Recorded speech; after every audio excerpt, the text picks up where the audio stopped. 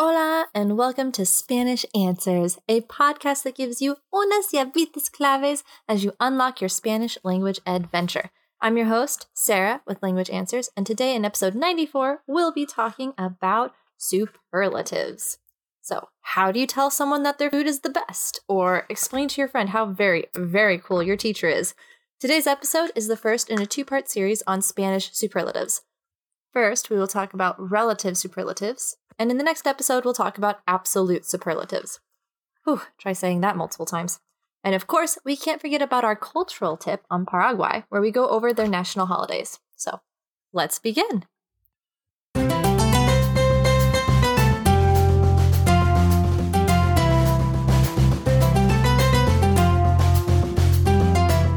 So what is a superlative? This is when you want to say that something or someone is the best in a group, or that it, he, or she has the highest level of whatever characteristic or quality you are describing. So when you say that your Aunt Kathy is the best cook in the world, you are using a superlative to describe her cooking skills. Or if you want to say that your Uncle Bob is not only funny, but hilarious, you are using superlative to convey that he is top-notch funny. So what is an absolute superlative? If you're intermediate or advanced in your Spanish studies, you've probably heard numerous examples of an absolute superlative, the famous ísimos, such as buenísimo, fresquísimo, or calentísimo. These are all used in Spanish to show that something or someone has an extreme amount of skill or a very high level of a quality or characteristic. The key here is that you are not directly comparing your subject to anything or anyone else, but we will talk more about this in our next episode. So what is a relative superlative? A relative superlative is where you do make a direct comparison between your subject and someone or something else. You are claiming that the person or thing you are talking about has the most of or the least of a given quality, trait, or skill. In English, we do this by using words like best, worst, smallest, biggest, or by adding the suffix est to a word like slowest, fastest, etc. Relative superlatives are further divided into two categories, regular and irregular. Regular superlatives follow the following basic formula. Subject plus the verb ser plus definite article plus más or menos plus adjective. So you are always comparing if someone has the most or least of a quality, hence the más or menos. If you need to add more context for the comparison, you can also add a noun after the definite article and the group you're comparing at the end. Take a look at the following examples and see how they follow this formula. Subject plus ser plus definite article, maybe plus a contextual noun, plus más or menos, plus an adjective, and then maybe plus the group. So, he is the tallest in his peer group. Él es el más alto de su grupo de pares. Él es the subject, plus the verb ser. El is the definite article, más alto, the adjective, de su grupo de pares, the group. So he is the tallest in his peer group. Él es el más alto de su grupo de pares. She is the fastest runner I have ever seen. Ella es la corredora más rápida que existe. Ella es, subject plus the verb ser, la, definite article, corredora, contextual noun, más rápida, adjective, que existe. She is the fastest runner I have ever seen. Ella es la corredora más rápida que existe. They are the slowest drivers on the road. Ellos son los conductores más lentos del camino. Ellos son, subject and ser, los, definite article, conductores, contextual noun, más lentos, adjective, del camino, the group.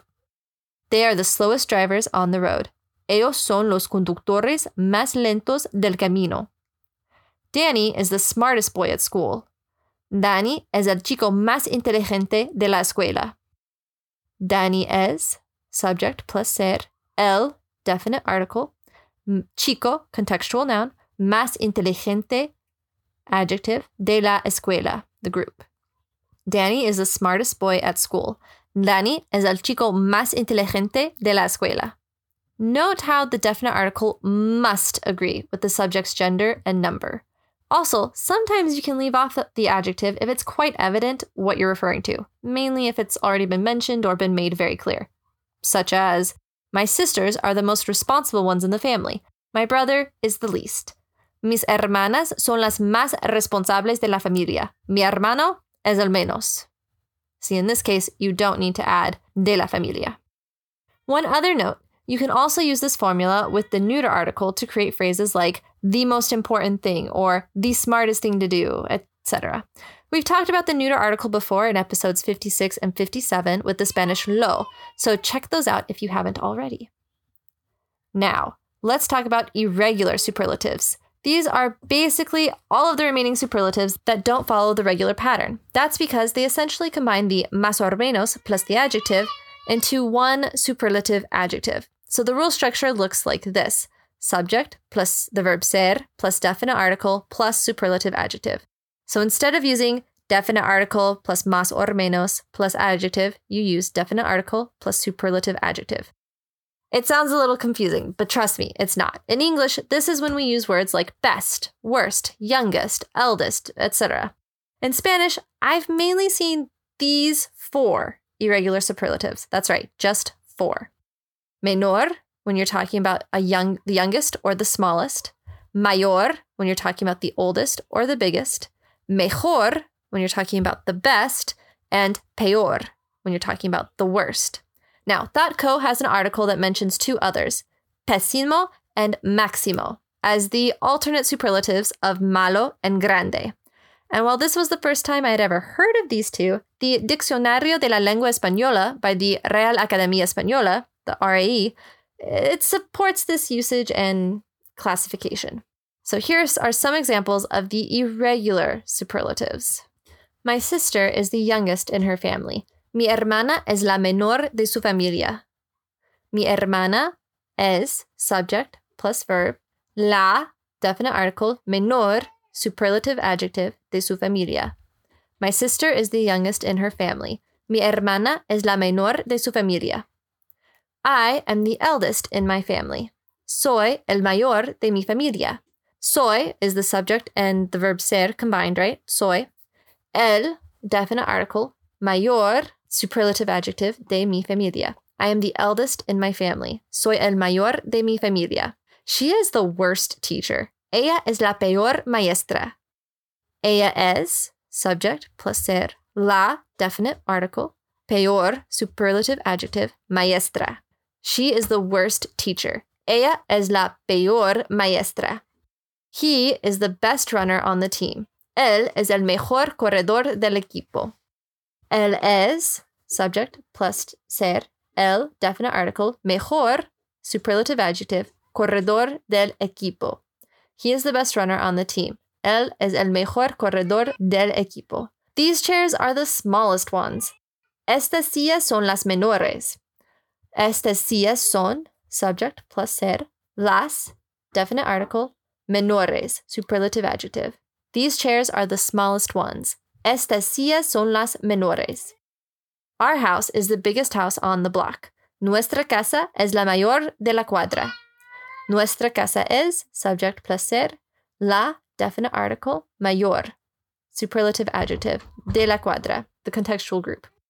Our house is the biggest house on the block. Nuestra casa es la mayor de la cuadra. So, a few things to note here is that the superlative adjectives, generally the only time they'll change is when you have a greater quantity, right? So it's menor or menores, mayor or mayores. They don't change whether the subject is masculine or feminine. Now, the only time that would change is with those extra superlatives, the pésimo and máximo. In those cases, they will change if it's máxima or pésima, right, for feminine, and máximo or pésimo for masculine. But the other irregulars, they only change based on the number of the subject. Another thing is that Daniela Sanchez notes in her blog article on superlatives that while it's not grammatically correct, you'll still hear people treating grande, joven, and pequeño as regular superlatives, meaning they would say, these chairs are the smallest ones, as estas sillas son las más pequeñas, or our house is the biggest house on the block, as nuestra casa es la más grande de la cuadra. So what do you think? Is that the case? Or does common usage make it grammatically correct? Please let me know or send your questions and thoughts to contact@languageanswers.com.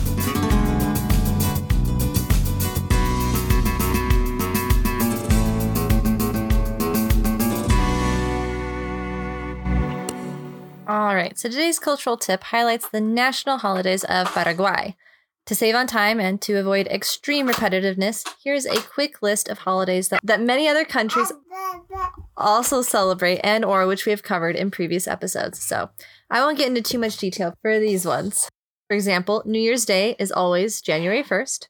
There's Holy Week, which begins with Maundy Thursday and Good Friday on April 6th and April 7th, and, it culminates in Easter Sunday on April 9th.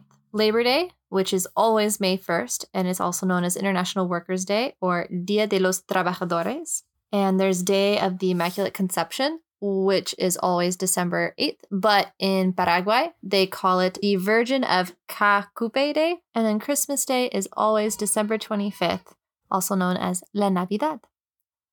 Now, let's talk about the 6 unique holidays that Paraguay celebrates. First is Day of Heroes, aka Dia Nacional de los Héroes, which is always March 1st. This day honors the Paraguayan men who died fighting in the War of the Triple Alliance against Argentina, Brazil, and Uruguay. The main hero it highlights is the former president Marshal Francisco Solano Lopez, as March 1st is the day he died in the Battle of Cerro Corá, the last battle of the war. The second is Independence Day, aka Dia de la Independencia Nacional, which is always May 14th through the 15th. These 2 dates commemorate Paraguay's independence from Spain and Argentina. Both were vying for power of the area in 1811, becoming the second, after the USA, independent nation in the New World. Spain's power and influence was waning at this time due to the Napoleonic Wars, Argentina's growing influence, and bad local political decisions made by the local governor. The Paraguayans overthrew the Spanish, led by lawyer Dr. José Gaspar Rodríguez de Francia, on May 14, 1811, and declared their independence the next day.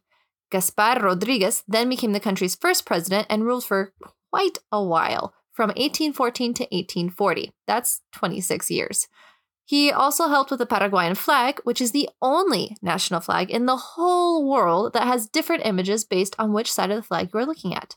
On one side is the treasury seal and country motto, Paz y Justicia, and on the other is the country's coat of arms. Pretty cool. On this day, people celebrate the sacrifices their ancestors made for independence while also celebrating their cultural heritage and national pride. You may see many people wearing traditional garb or eating traditional food, such as sopa paraguaya, which is actually a cornbread dish and not a soup. And of course, I found a recipe, so check it out in the show note links. Now, just like with our American Independence Day, families and friends get together to celebrate with food, music, and fun. The third holiday is Dia de la Patria and Mother's Day, which is May 15th, part of those Independent Day celebrations. It's the second day of Paraguay's Independence Day celebrations, but is also Paraguay's Mother's Day. It's a little different than the normal Mother's Day, in that it honors Juana María de Lara de Díaz de Bedoya, who was instrumental in the Paraguayan Rebellion. To learn more about her, check out the article by the Real Academia de Historia, which I've included the link in the show notes. Number 4, Dia de la Paz del Chaco, or Chaco Armistice Day, which is always celebrated on June 12th. This day celebrates the end of the Chaco War in 1935 with a ceasefire between Paraguay and Bolivia. Both countries fought for control of the strategic and potentially lucrative area known as Gran Chaco. That being said, Bolivia and Paraguay didn't sign an official agreement with agreed-upon borders until 2009. Number 5 is the founding of Asunción, which is always celebrated on August 15th. This holiday is pretty self-explanatory, as it's the celebration of the founding of Paraguay's capital, Asunción, on August 15th, 1537. It is one of the oldest cities in South America. It began with a search for a missing explorer in 1537. Juan de Salazar y Espinosa set up camp on the Paraguay River while they searched and apparently liked the area so much he began a settlement on August 15th. Its original name is quite a mouthful, Nuestra Señora Santa María de la Asunción, in honor of the Feast of the Assumption that is celebrated on August 15th in Catholicism. I'm glad they shortened it. And last but certainly not least is number 6, Boquerón Battle Victory Day, always celebrated on September 29th. The Battle of Boquerón was the first major battle in the Chaco War. In fact, it was the first official attack that began the war on September 7th, 1932. Paraguay attacked the Bolivian outpost Fortín Boquerón. This turned into a 20-day siege and eventual victory for Paraguay on the 29th.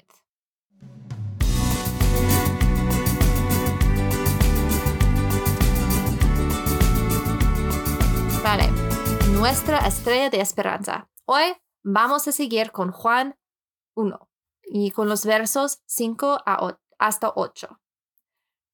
Este es el mensaje que hemos oído de él y os anunciamos. Dios es luz y no hay ningunas tinieblas en él. Si decimos que tenemos comunión con él y andamos en tinieblas, mentimos y no practicamos la verdad. Pero si andamos en luz, como él está en luz, tenemos comunión unos con otros y la sangre de Jesucristo su Hijo nos limpia de todo pecado. Si decimos que no tenemos pecado, nos engañamos a nosotros mismos y la verdad no está en nosotros.